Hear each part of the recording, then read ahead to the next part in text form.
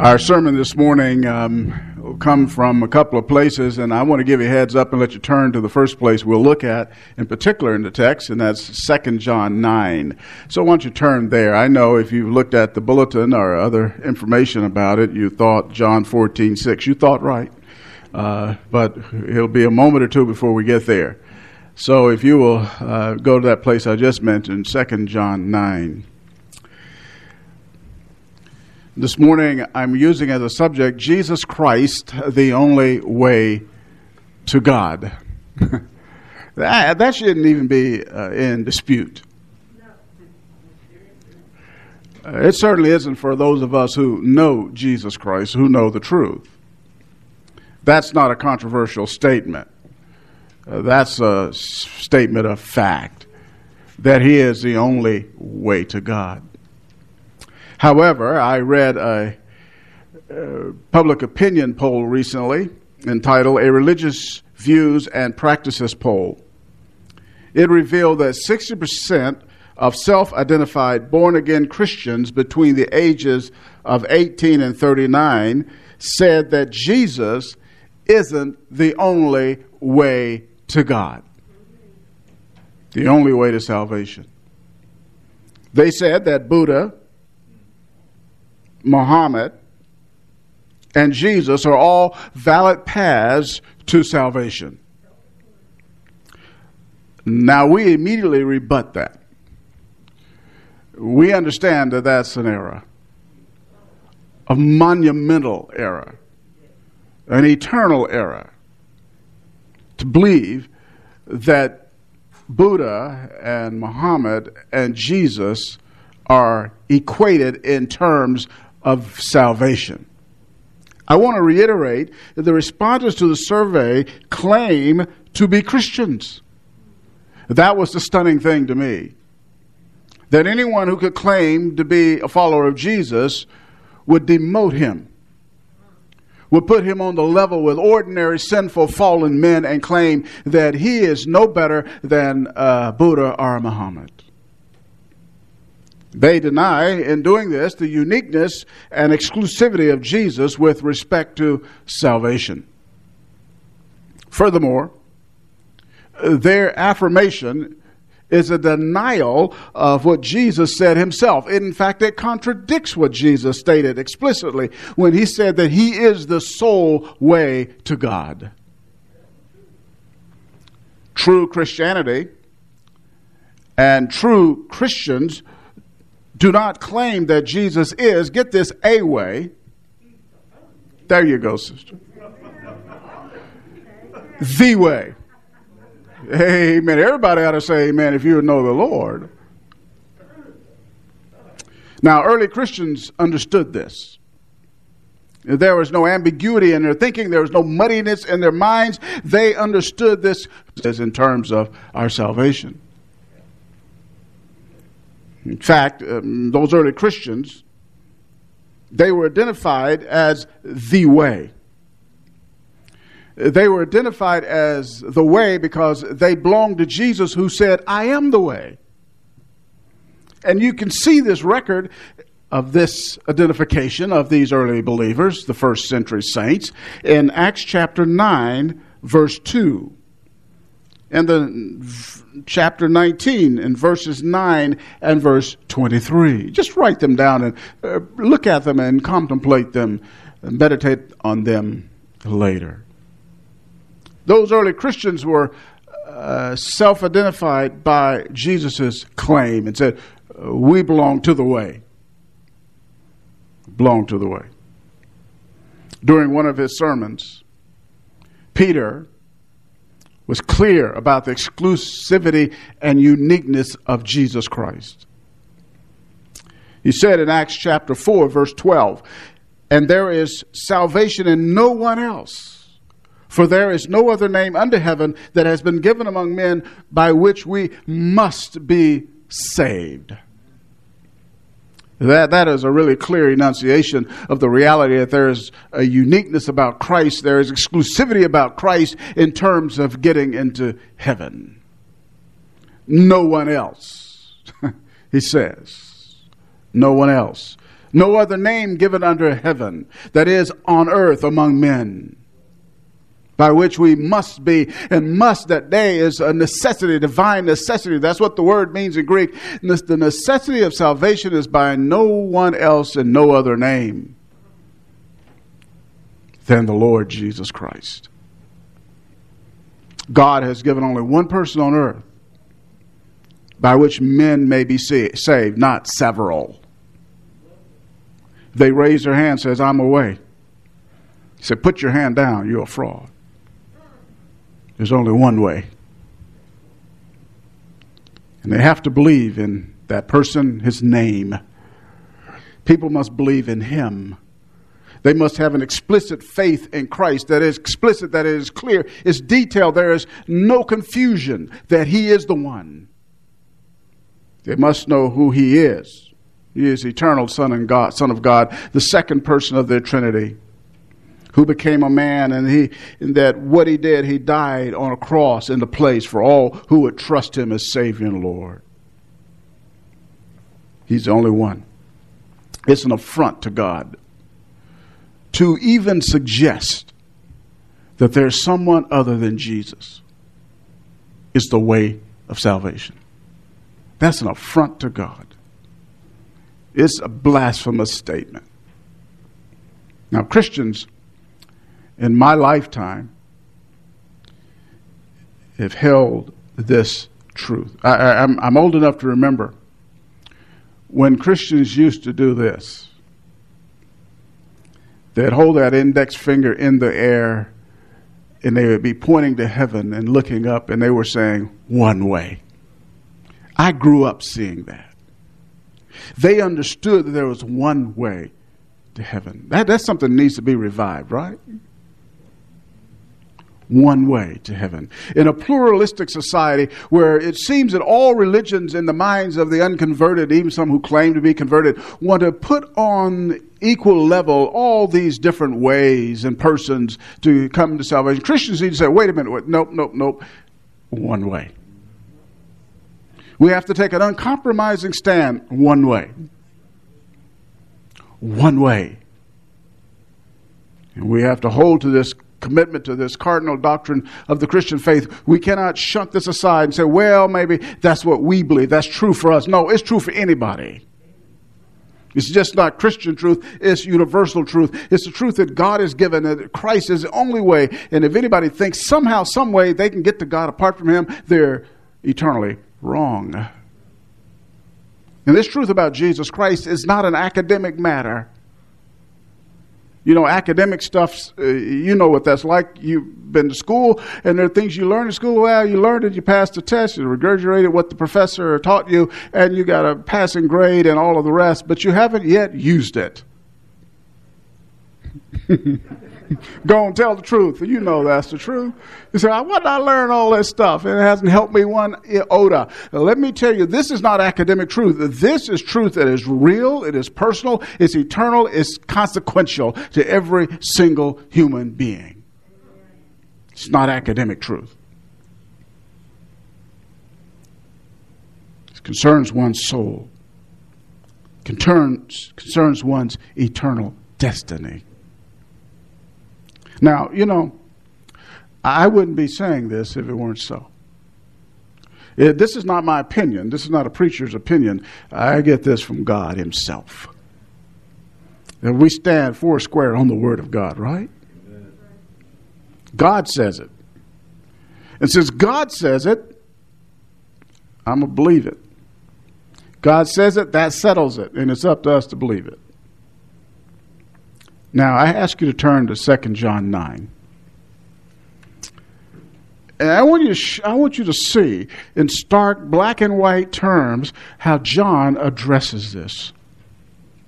How he addresses those people in the survey that I quoted earlier in this message.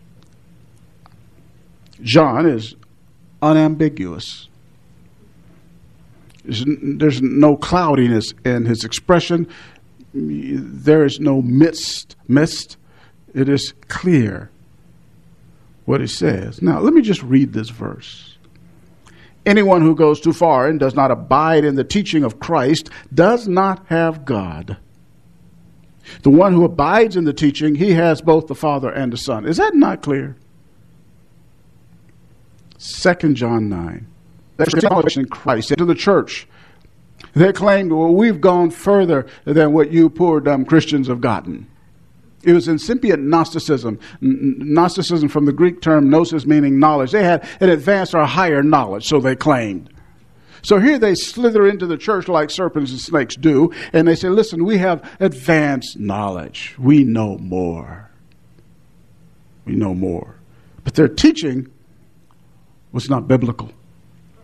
Their teaching was inconsistent with divine revelation.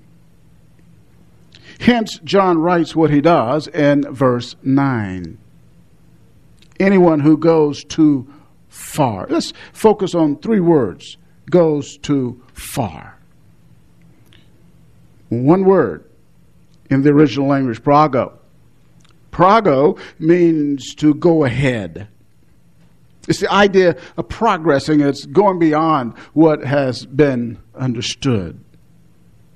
It is to go beyond the bounds of Christian teaching. It is to go beyond the established bounds of Christian teaching that God has established in His Word. In other words, God has given us His truth. His Word is the truth, and it is within that truth that we have to stay. His Word is a boundary. It keeps us from going out of bounds into false teaching and error and lies. When we stay within the bounds of God's revelation, we are safe. When you get beyond that, you're not. When you get beyond what God has established as His truth about Christ or any other doctrine that's here in the Word of God, you have gone into territory that's outside the Word of God. You've left orthodoxy. You've left that which is right. And that's what John is saying. Anyone who transgresses the bounds of divine revelation, they don't abide. And that word we need to explain, abide, what it means. It's one of John's favorite words. You find it in his gospel. You find it in his 1st, 2nd, 3rd epistles. Abide, meno, is the Greek term, and it means to remain, to continue in, to persist in the teaching of Christ. One who does not persist in, does not continue in, does not persist in, look what John says, in the teaching of Christ does not have God. Is that not clear? If they don't stay within the bounds of what God has said about Jesus Christ, what He's taught about Him, like these people in that survey, they do not have God. You have to stay within the confines of teaching of Christ. You see it there, of Christ. The preposition of and the noun Christ. In the Greeks, represents a genitive case for the noun. And it can either mean from Christ or about Christ. From, if we understand the grammar to mean from what Christ Himself taught. Or if we understand the grammar to mean about what was taught about Him from the apostles. And you know, it really doesn't matter. Because both agree. Whether Christ Himself taught it or the apostles taught it, they agree. They teach the same thing. What the apostles taught, in fact, is what Christ wanted them to teach. He instructed them on earth and later through the Holy Spirit. So, whatever they say is consistent with what Christ taught. So it doesn't matter when we say teaching of Christ, whether it's from Him directly, as in John 14, or from an apostle like John here in this text. They agree. And anybody who doesn't do that, they go too far. They do not have God. What do we mean? One does not have God. Does not possess God as God. He does not have a saving relationship with God. We can put it this way: he's unsaved. To deny what God says about Jesus Christ is signaling to the entire world that one does not have Christ. One does not have God. One is not saved. This is a litmus test for anybody who claims to be a Christian. Anybody who comes to me and says, I'm a Christian, and they want to talk to me about Jesus, one of the things I want to know, what Jesus? Because people have different Jesuses. They don't have the Jesus of the Bible. It's not new. 2 Corinthians 11. Paul was concerned about the Corinthian believers, that somehow the serpent had deceived their minds and they were going to lose their devotion and simplicity to Christ. And they were being presented, those Corinthians were, with another Jesus. 2 Corinthians 11. I want to know, which Jesus do you believe in? Do you believe in a Jesus who is no higher than a Buddha or Muhammad? That, if you believe in that Jesus, you don't believe in the biblical Jesus. Y'all can say amen. Amen. But you'll notice something. The antithesis is in the rest of the verse. It's a divide. The first half refers to unsaved people. The second half refers to believers. The one who abides in the teaching, he has both the Father and Son. The one who remains, who persists in the teachings about Christ, he remains loyal to what Scripture teaches, the apostolic doctrine, all that about Christ. This one has the Father and the Son. This possession of Father and Son, of course, is salvation language. The Father and Son live in the believer. The believer possesses God. They have a saving relationship with God through faith in Jesus Christ. So, continuing in the truth about Christ is one of the marks of a true believer. It's indicative that a person possesses eternal life. You can compare John 14:23 as well. Now, I want to take a moment to give a little more insight here about this teaching of Christ. This not only includes that Jesus is the only way to God, but other truths about him as well. Verse 7, back up the page. And you see, for many deceivers have gone out into the world, those who do not acknowledge Jesus Christ as coming in the flesh. This is the deceiver and the Antichrist. Well, let's unpack this briefly here. They do not acknowledge, they will not come out and explicitly state, these deceivers, that Jesus has come in the flesh. What that means, that Jesus is God incarnate. That he came in the flesh. It's a denial of his deity and his true humanity. They're antichrists. They're against Christ. They're deceivers. The Antichrist. Not talking about the historical figures coming at the end of the age here. He's talking about those who are false teachers who will stand against Christ or stand instead of Christ, who teach error about Christ. There are other teachings about Christ. For example, his virgin birth. You know, he was conceived in the womb of Mary by the work of the Holy Spirit. He was not Joseph's biological son. Jesus was conceived unlike anybody else ever in human history or anybody else ever will be. It was a miracle, a stupendous miracle beyond our comprehension, that the second person of the Trinity, the eternal God, could become in flesh in the womb of a creature that he himself created. The virgin birth. Now, you don't have to believe when you first hear about Christ that he was born of a virgin to be saved, but when you get saved, you will believe that he was born of a virgin. Teaching about Christ, you believe his physical death on the cross, his literal resurrection, and you believe that salvation is by grace alone, through faith alone, and Christ alone. Teachings about Christ.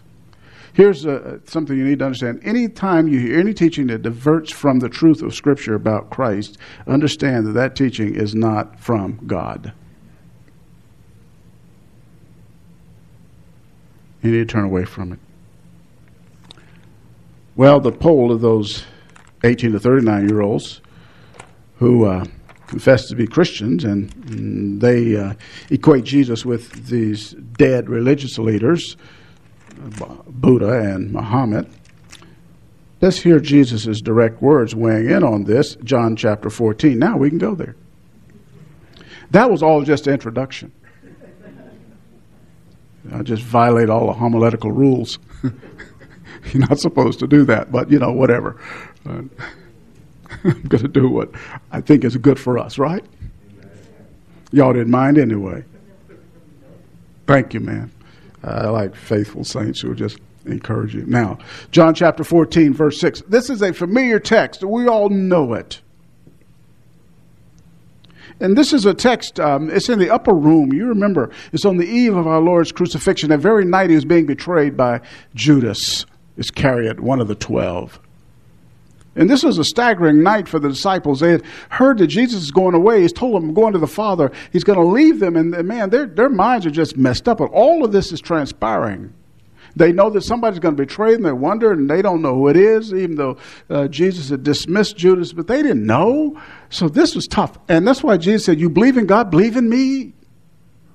He had to settle their hearts, their minds. He was giving them words of comfort.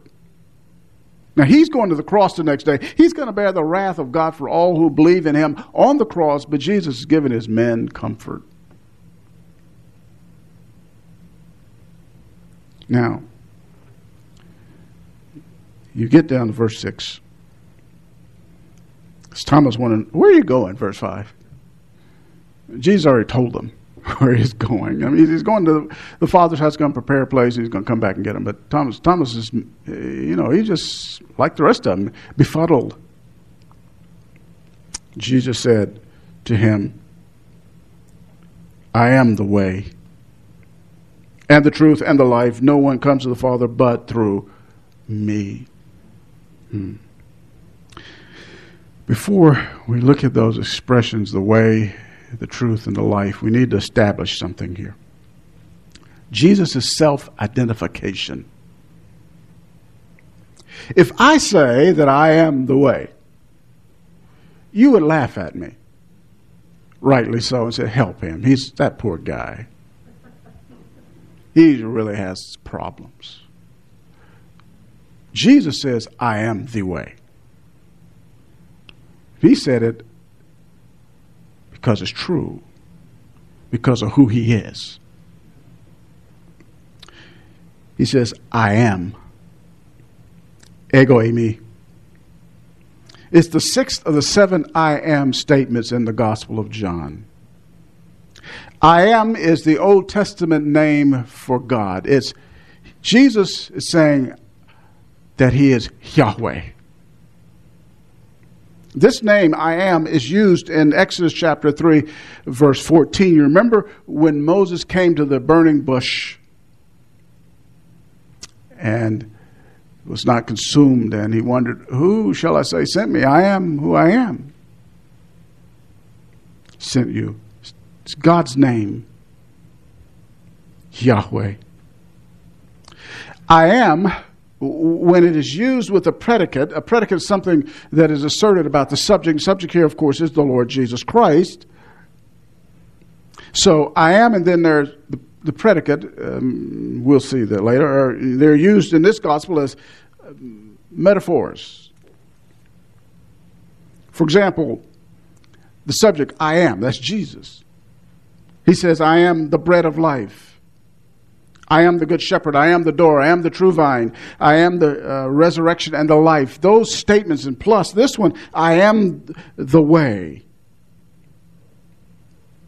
All of those good shepherd doors, so on, those are metaphorical expressions telling us about Jesus' relationship of salvation to the world.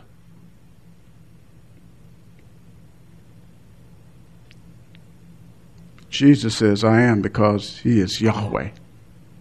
Only Yahweh could say that. Only God could say that. Only a unique person can be these things, and he being God in human flesh is unique. There is no one like him. In case you're wondering about the I am, perhaps you say, well, maybe it doesn't really. Is that really what Jesus is saying that he is did? Yes. Because actually Jesus uses the I am, ego eimi, that's the Greek I am. He uses that in an unqualified and absolute sense elsewhere in the Gospel of John. John chapter 4, verse 26, he uses it. John chapter 8, verse 24, you'll die in your sins unless you understand or believe that I am.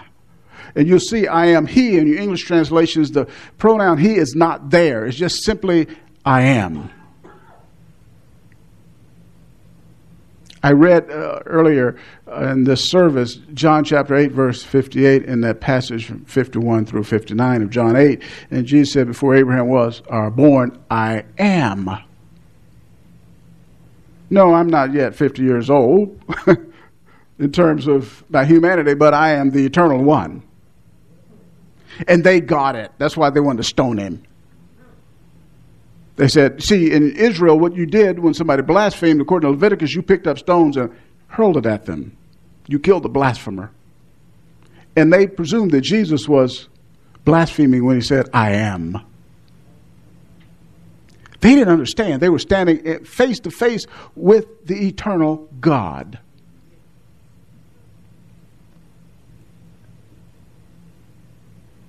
So when Jesus uses I am without a metaphor, he's just declaring, I'm Yahweh. I am.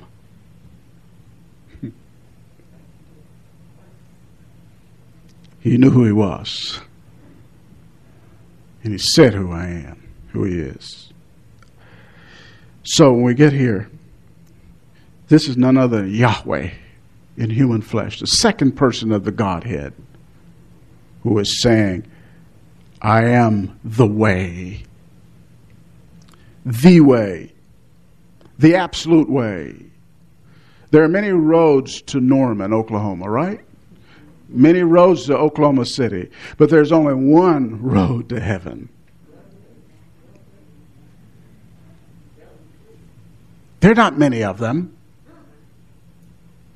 No, just one. In fact, this word way in the original, it could be translated road.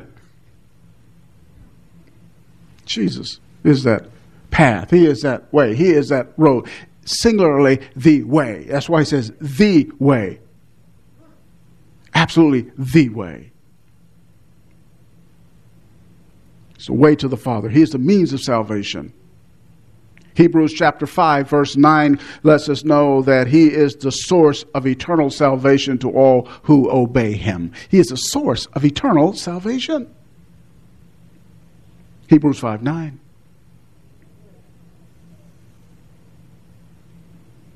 So he says to Thomas and all the rest who are in the upper room with him, disciples hearing us, oh, Jesus is the way. How do we get to the Father's house? Through Jesus. Remember, I quoted a moment ago, John chapter 10, verse 9, Jesus said, I am the door. Enter through me to be saved. He doesn't brook any competitors. It's not door number 1, number 2, number 3. Pick one. No, there's only one. He says he's the truth. The truth. Embodies divine truth. John 1:14, grace and truth. Jesus' teaching showed that he is the truth. Think about this for a moment with me. In the Sermon on the Mount, Jesus said there, I say to you 13 times. Why is that important? Because the rabbis and the scribes, whenever they were teaching, the Jewish rabbis and scribes, these religious elite and leaders, what they would do, they would say something and they'd quote Rabbi so-and-so said. And that gave them credibility. That gave them authority. A rabbi so-and-so said. And in fact, unless you quoted a rabbi, the Jews wouldn't listen to you because your authority wasn't self or in yourself. It had to come from a previous rabbi. But Jesus didn't quote a rabbi. He didn't quote Rabbi Hillel or Shammai or whomever. Jesus just said, I say to you.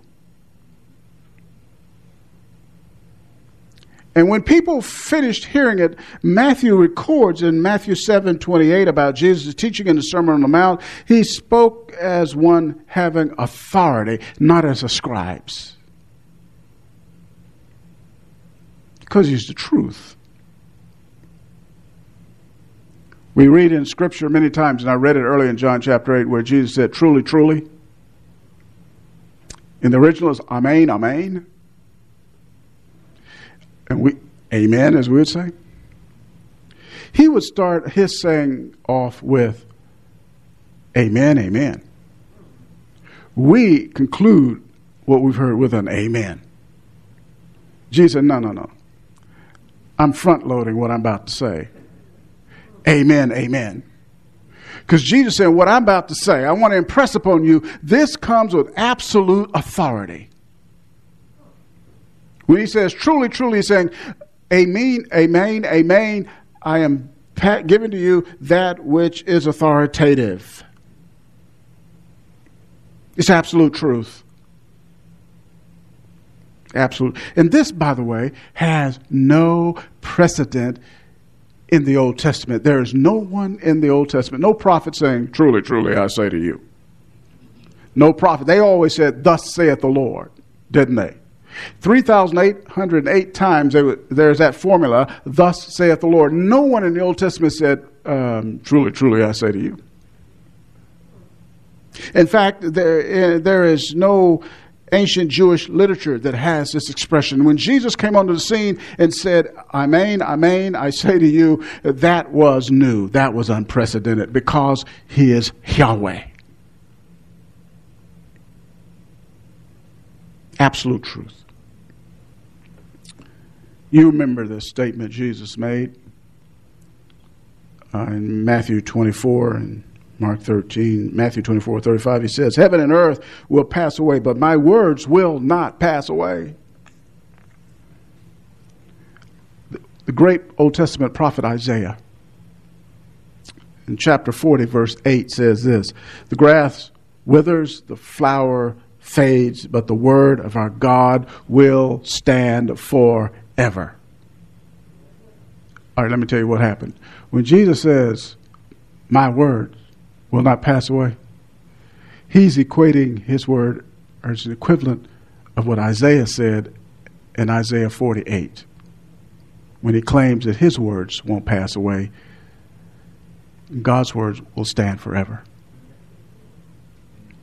There's an equivalence there. If you talk like that, we'd dismiss you out of hand.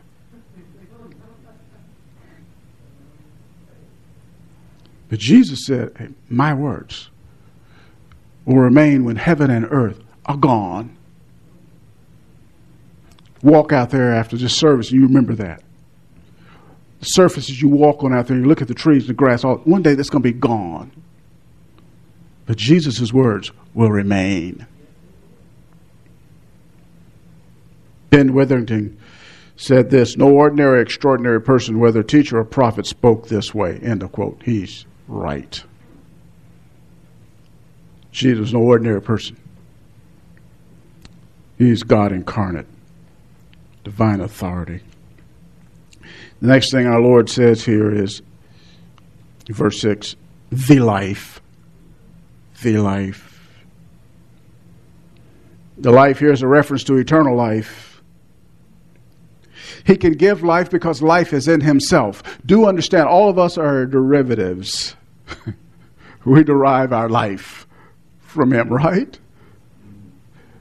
And that is not the way it is with Jesus. He has life in himself. He gives eternal life to those who believe. In fact, Peter, in Acts chapter 3, verse 15, calls him the author of life. In the New American Standard Bible, it's translated Prince of Life, and that's really what it means, author of life. Jesus has already stated before here this truth in John 10:10. The thief comes only to steal and to kill and destroy. I came that they may have life and have it abundantly.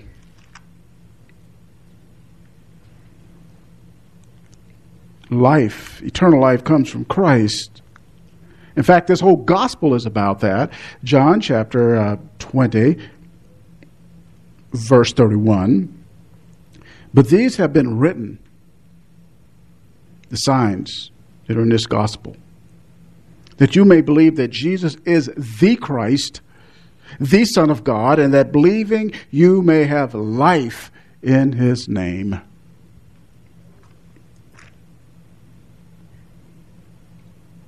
Is the life. Now, he says here in verse 6, no one comes to the Father but through me. It's clearly, he's the only one. Whose word are you going to take? Somebody who answers a poll? Or what Jesus said? I know who gets my vote. Jesus Christ. I'm going to tell you something else. It says no one comes to the Father but by me. There's something else that's stunning. In Matthew chapter 11,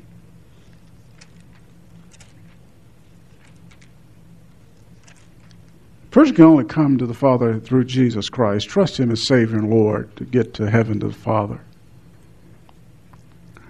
But a person can't even do that unless Jesus enables him to do so. Matthew chapter 11.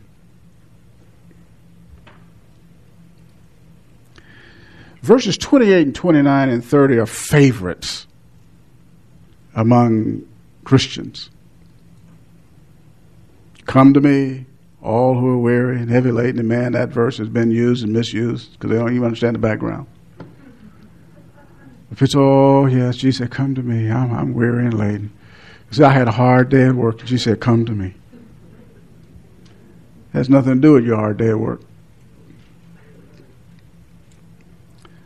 Nobody's quoting verse 27. All things have been handed over to me by my Father. And no one knows the Son except the Father, nor does anyone know the Father except the Son. And note this, and anyone to whom the Son wills to reveal him. Did you get that? A person can't even know who the Father is, what he is like, and all of that unless Jesus Christ wills to reveal who the Father is to that person.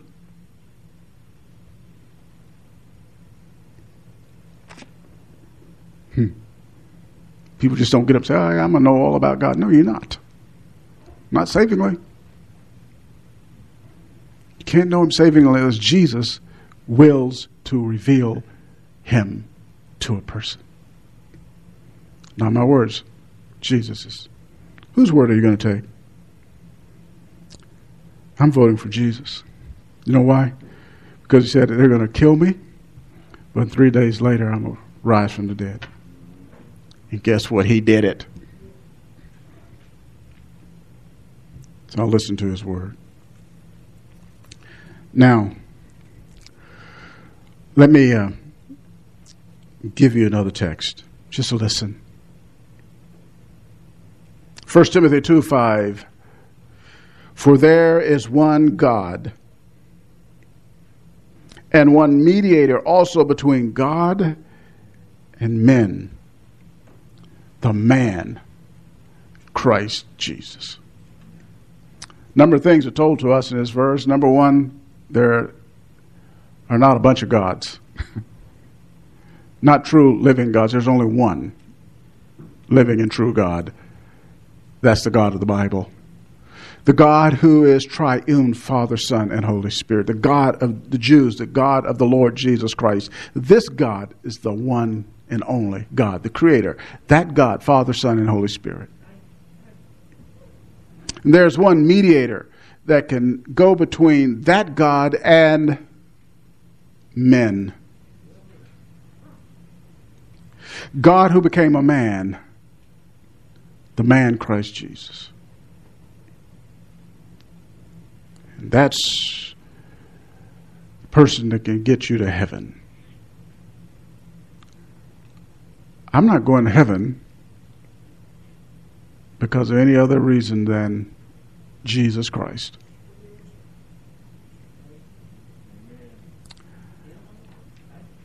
If God said, why should I let you into heaven? Which he won't. This is just hypothetical. I'm going to say, where's Jesus? He's right over there. So he's the one. I'm with him. And in my playful analogy, God would say, God the Father say, come on in. You're with my son. It's how you get to heaven. He's the only way. Let's bow together and pray. Our God and our Father, we bless your holy name. We thank you for your word, its truth, and what it does for the souls of men, all who will believe. We pray for any ear in this place this morning who has not yielded him or herself to Jesus Christ as Lord and Savior. We pray that you bring them to him. Pray you save them. Thank you for these truths that comfort our hearts and who are believers. We might even rest more confidently and deeply on the person of Christ, the unique, exclusive one, the only one to you. Continue to bless these truths in the minds of your people for our strengthening and edification. These things I pray in Christ's name. Amen.